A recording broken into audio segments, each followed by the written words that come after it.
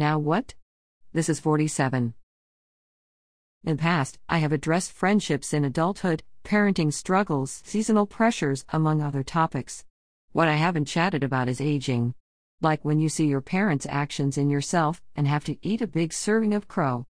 I understand that I am not in my 70s yet, but my body sure feels like it sometimes. A firm handshake can hurt due to arthritis in my hands. Sometimes trying to open jars or lids is impossible for the same reason. It hurts to sit or lie in certain positions for long periods of time.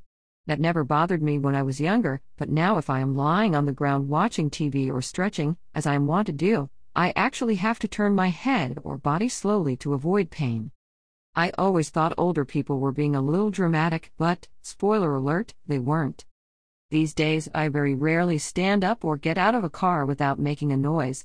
The first time I heard myself involuntarily make a noise like I had heard my mother and grandmother before her do so many times, I cringed a bit. But it can't be helped. When my son or my nieces and nephews were little, they would climb on me or hop on my lap like it was nothing. It didn't always feel good, but it didn't bother me like it does now with my great-nephew. Clarification: he does not bother me, his acrobatics bother my bones. I fully admit that a lot of my aches and soreness come from the fact that I am definitely not as active as I should be on a regular basis, but I'm working on it. I'd love to be able to be that active grandmother, God willing, but I have some work to do. Although I can still drive at night, it is difficult. My eyesight is fine, but my sensitivity to the lights from other cars has gotten horrible. I find myself adjusting my mirrors to deflect a little, but it doesn't always help. It seems to be getting worse with time. Am I the only one in my age bracket that finds themselves complaining about other drivers' lights? It sure feels like an older person thing to do. Just like I know I'm getting old when I comment on young drivers driving too fast or not paying attention. I think I'm a little too young to have those complaints, but here we are. On the flip side, there are reasons that I am grateful to be my age.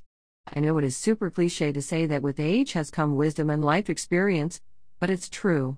When I think back to my 20s or even my early 30s, I know that Stephanie wouldn't have had the perspective that the me of today has. I certainly have a long way to go with life experience, hopefully, but I have to give myself credit for what I have learned. With age has come the knowledge that everything is temporary. As bleak as that may sound to some, it is how I have gotten through some really difficult times. Younger me would never have been able to see the big picture in that way 47-year-old me does. Along the same lines, what bothered me before has somehow lessened with age. When agitating situations arise, I think to myself, is this really something worth giving energy? Most of the time the answer is no, and I realize it either has nothing to do with me, and I shouldn't take things personally, or it's temporary and will pass. See how that comes full circle? Having just said goodbye to my 46th year, I am not afraid of the aches and pains or even the noises that were previously only heard from my parents and grandparents. I don't love those things, but I'm not afraid. As long as I continue to keep my heart and mind open to the lessons gained from life experience along the way, I can handle anything.